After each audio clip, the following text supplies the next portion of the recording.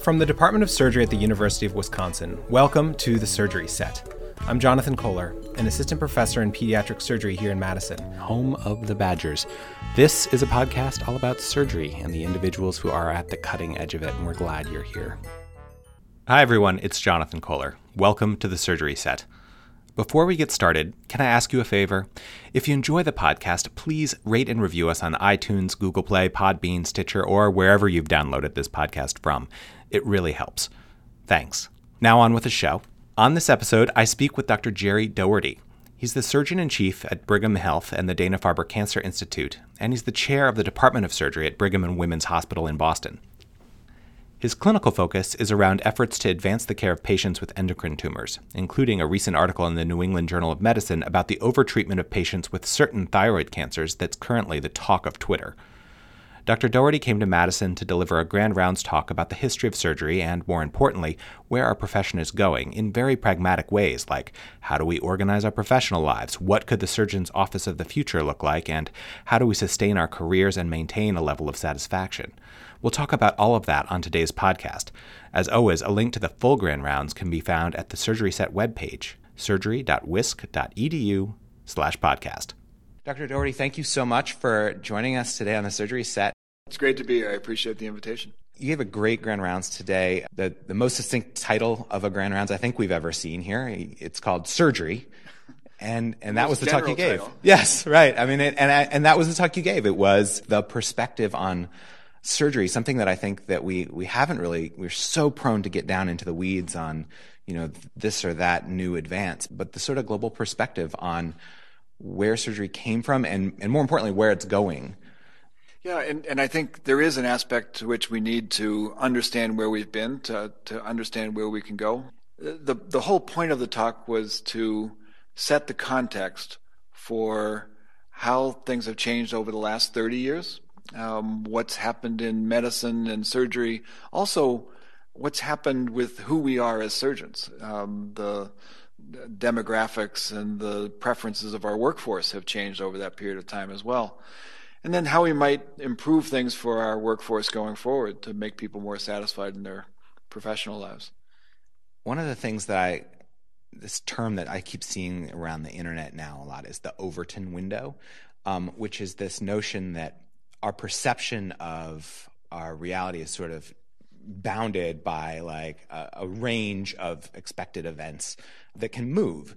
And you talk a lot about how medicine has changed, how surgery has changed, and how the patients that we take care of have changed. So you talk about, and I certainly have heard from senior surgeons that I've talked to about, what medicine was like in the 1980s when the hospitals were still full, but they were full of patients who were coming in for a 6-day inguinal hernia repair. And now, the hospitals are as full or more full, but all those sort of simple patients have gone home. The nature of surgery, we're pushing to be more productive, and we're working on sicker patients, and our whole idea of like what it means to be a hospitalized patient has changed dramatically in a relatively short period of time. Yeah, I think this is actually great news. This is advancing medicine. So it's better for our patients. We do a better job for our patients now than we were capable of in 1993 when I finished residency. We know more about the best things to do for them. We have more technological advances that can allow us to do more things in a less impactful way.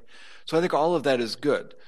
Where I think we've had a disconnect is that our structures of how we arrange our work lives have stayed the same, in spite of the fact that the pace of surgical productivity has increased so much. So if you look back 100 years to the original house staff who lived in the hospital, and there wasn't that much going on. And so I think when I say I took every other night call as a surgery resident, it was a lot easier to take every other night call, I believe, than it might be to take every third or fourth night call now. Because the patients were less ill, there was less going on, there was more downtime. So I think we need to adjust our historical approach to how we organize our lives, professional lives, and how we define success in our professional lives We need to change that to fit the modern productivity models, because I think where we are now is unsustainable with our levels of responsibility and so on. Yeah, I mean, it really feels to me, and this was something that surprised me when I became an attending, not long ago, was how productivity oriented our profession was. And you make the case that that's a good and a bad, right? We're very productivity oriented, and people are all about, increasing your RVUs year on year because we are a very powerful financial force for hospitals. And so we have these productivity demands, but we also have a supply issue that we can exert to sort of wrangle things back towards something that's a little bit better for surgeons' well-being. Yes, and I think this is absolutely the case. What we're doing now, I believe, is unsustainable. I don't think we can expect our workforce to continue to, work 60 to 80 hours a week as attendings. Now, we're not talking about the trainees at this point, but as attendings, I don't think we can expect people to work 60 or 80 hours a week to be 4% more productive every year for the rest of their careers, to be on call all the time, to have 7-day responsibilities for everything. I think we need to deliberately build in some breaks, build in some recharge time for people to enable them to meet their professional goals, meet our goals for them professionally, as well as making time for their personal goals, whatever those might be. So what's your vision of where medicine should be 30 years from now? Is it that we're all salaried on a Kaiser model and, we've adapted Facebook's workplace, and everybody gets free lunch, or like, what does it look like? No.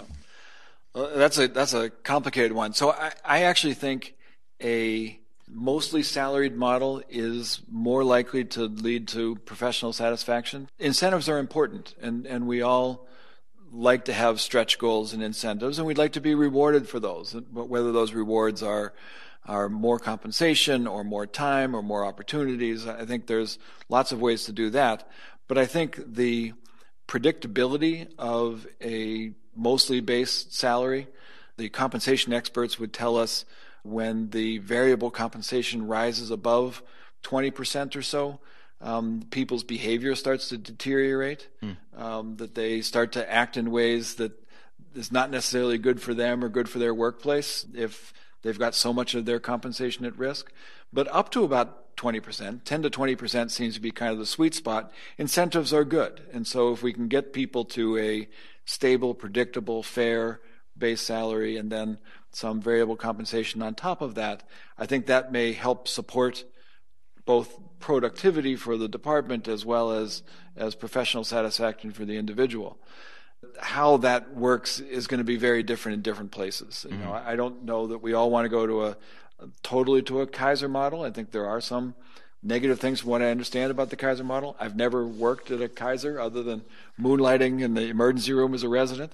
The idea of having a more employed workforce in our current situation is more likely to lead to professional satisfaction.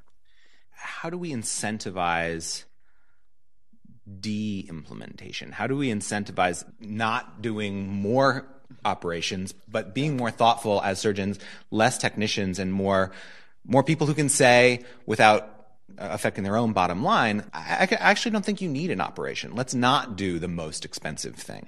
So there's two things that are helpful there. One is this largely guaranteed salary, so that people aren't looking at each piece of work as an incremental part of their total compensation, and group incentives.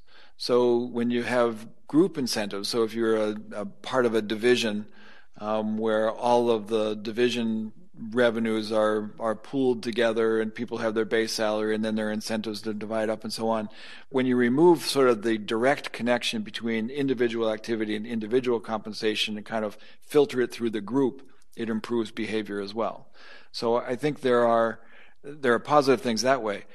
From an administrative point of view, how you size a department of surgery for an accountable care organization world is a tricky thing. Once we become both the insurer and the providers, we are incented not to provide too much care. And so to the extent that we, size our workforce to fit what needs to be done, I think that's going to be the key. That's a longer range project.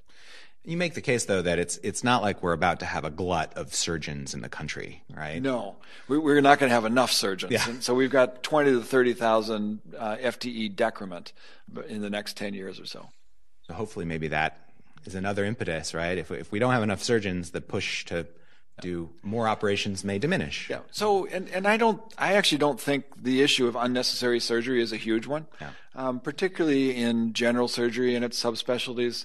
The work that we do is not typically discretionary kinds of things. There are some choices where, you might choose operative versus non-operative therapy for certain hernias and so on, that, there may be some discretion there, but most of the work we do, there's not a lot of choice involved. So I think we're relatively protected from that. For me, it's always been one of the great satisfiers of surgery. Like my favorite operation is the exploratory laparotomy for gunshot wound, because there's like no ambiguity. Like, yes. You have a thing to do and you're going to do it. Right. There is a certain moral clarity there. Yeah. You asked another interesting question, though, is what our workplace is going to look like. It's going to look like Facebook in 10 years. So I've had this this sort of thought experiment going of what would the ideal surgical office suite be like. If you were thinking about how to make an office environment that fit what we all do as surgeons, most of us have an office, and most of us don't spend very much time in it. Yeah. Our work is actually done in other places. We're in the clinic, or we're in the operating room, or in the laboratory, or we're in a conference or something. So we have a lot of square footage of office space that is mostly unoccupied in our medical institutions. But there are spaces that we could use and that I think would add to our professional satisfaction. So if I were designing a hospital and a surgical office space now, I think what I would do is arrange 2 somewhat luxurious locker rooms with large lockers that are personal space where you can hang your coat, lock up your briefcase, arrange your personal items and things so that you have all of your things there that you need. Your locker room where you go and check in the morning. Sort of like the professional sports team locker room. Yeah, professional, right. Yeah, right. A nice space. And frankly, that's not very expensive. And then a large common lounge workspace, some individual segregated touchdown spaces that people can go into work, conference spaces and so on, that I think in total would add up to less square footage than our current obligated office space we have for surgeons, but in terms of utility would be much more highly used as places for people to meet, wait, interact, touch down when they are going to call patients back.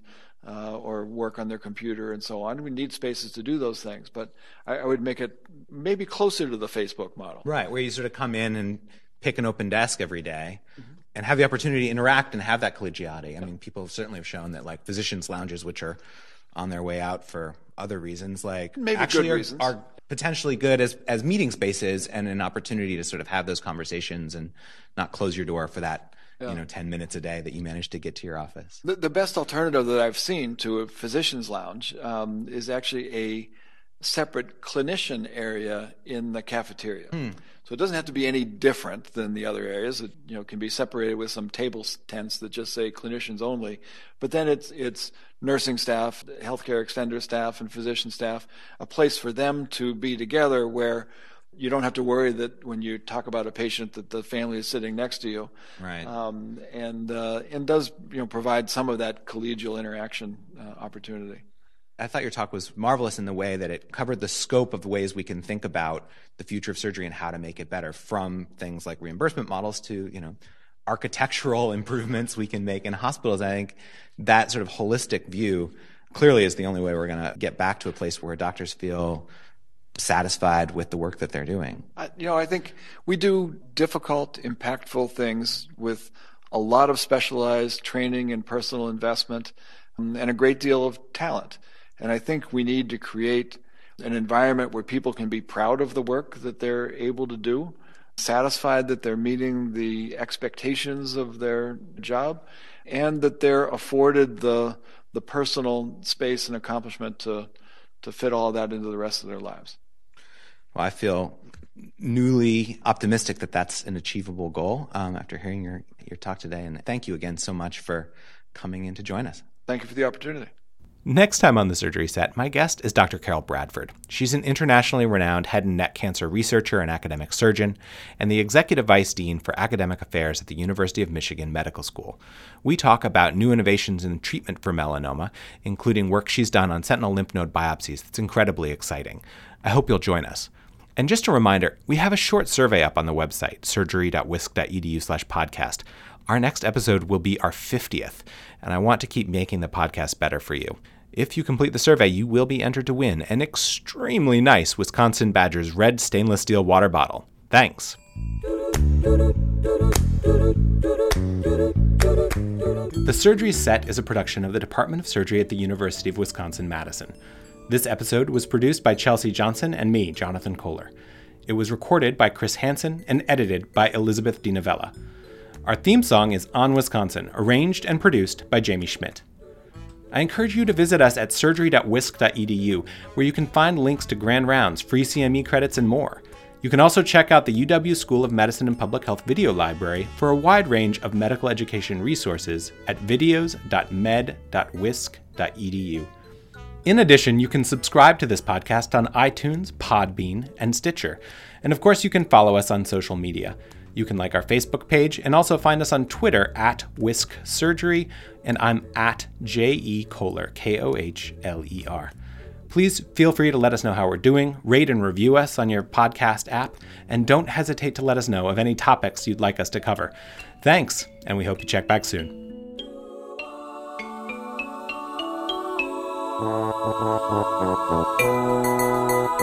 On Wisconsin.